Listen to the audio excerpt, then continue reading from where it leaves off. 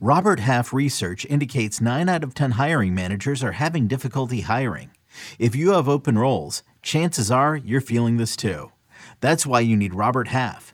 Our specialized recruiting professionals engage with our proprietary AI to connect businesses of all sizes with highly skilled talent in finance and accounting, technology, marketing and creative, legal, and administrative and customer support.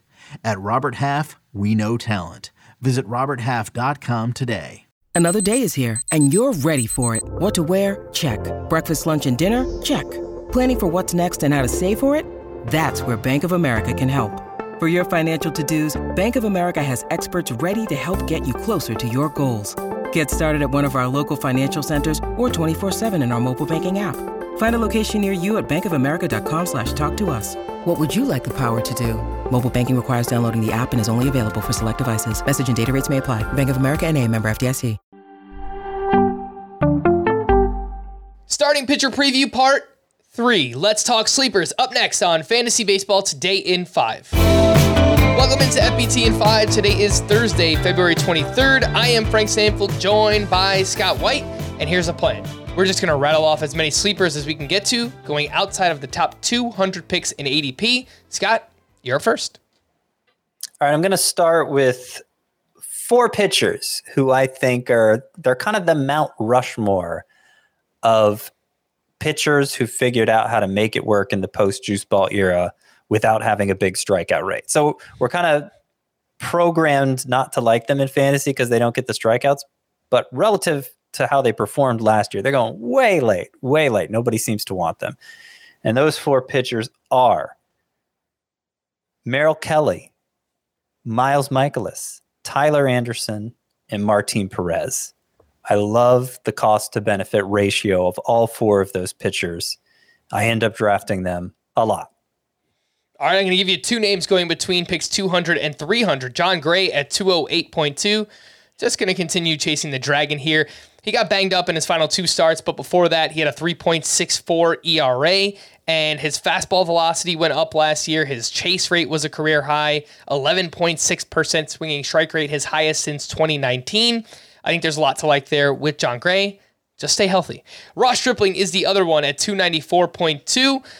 We tell pitchers often, throw your best pitch more. That's exactly what Ross Stripling did last year. He threw his changeup a career-high 27% of the time. That is a really great pitch for him. As a result, the results were very good. Now he's pitching in a great ballpark in a great organization with the San Francisco Giants. I like Ross Stripling, and I feel like most people don't. Scott, back to you. All right, a couple pitchers who we were drafting pretty much like aces as recently as last year and for the past few years. But they were terrible, and pitching has become so deep that now they're being buried. And that's Jack Flaherty and Jose Barrios.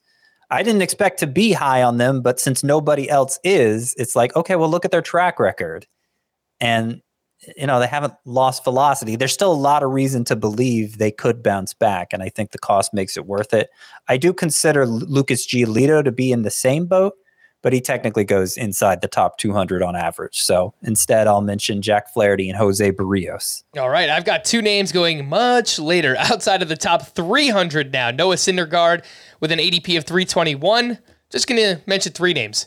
Tyler Anderson, Andrew Heaney, Tony Gonsolin.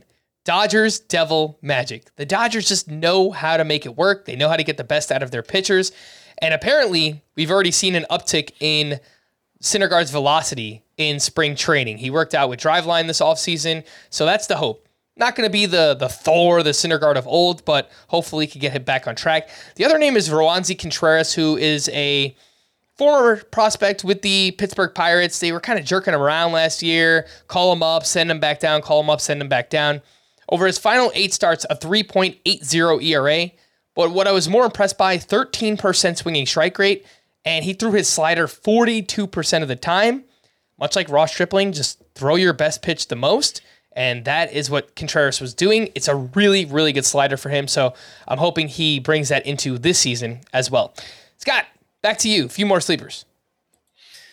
All right, I'm going to go with Trevor Rogers of the Marlins, who I had as a bust last year, and he did in fact bust, and he busted so hard that nobody wants anything to do with him anymore. But remember, he was being drafted last year in the same range as like Shane McClanahan and Alek Manoah. And so the way he's being written off now seems like it's gone too far, especially since it seemed like for a very brief period in the middle of the last season, it seemed like Trevor Rogers had figured it out again. He'd landed on the IL with back spasms. He'd worked on his delivery while he was out, had a rehab start where he struck out 12 over 6 no-hit innings, and then he came back and for 3 starts had a 2.95 ERA, 0.93 whip, 10.8 K per 9, swinging strike rate way up, looking more like that 2021 breakout Trevor Rogers.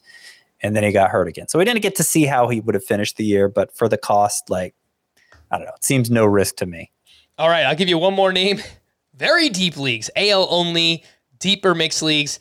Shintaro Fujinami. He's going outside the top 450 picks on average right now. Signed a 1-year deal with the A's this offseason. Turns 29 years old in April. Really interesting story that he went pro out of high school. He was a first-round pick in Japan, and some people considered him better than Ohtani. And for the first couple of years in Japan, I'm not going to say they were right, but Fujinami was awesome. He was crushing it, bunch of strikeouts, great ratios, and then his control just fell apart and everything went south. He's demoted to the minor leagues in Japan there for a while. He was a reliever. Last year, he bounced back. Big season, 2.77 ERA, 1.12 whip, and over a strikeout per inning. Got the walks down to 3 walks per 9. Still a little bit high, but 96 mile per hour fastball, slider, splitter mix. Now pitching for the Oakland A's in a not a good team, but a great ballpark to pitch in. So I'm just in very deep leagues. I'm interested in Shintaro Fujinami. For more extensive fantasy baseball coverage, listen to the Fantasy Baseball Today podcast on Spotify, Apple Podcasts, the Odyssey app, or anywhere else podcasts are found. Thanks for listening to Fantasy Baseball Today in 5, and we'll be back again tomorrow. Bye-bye.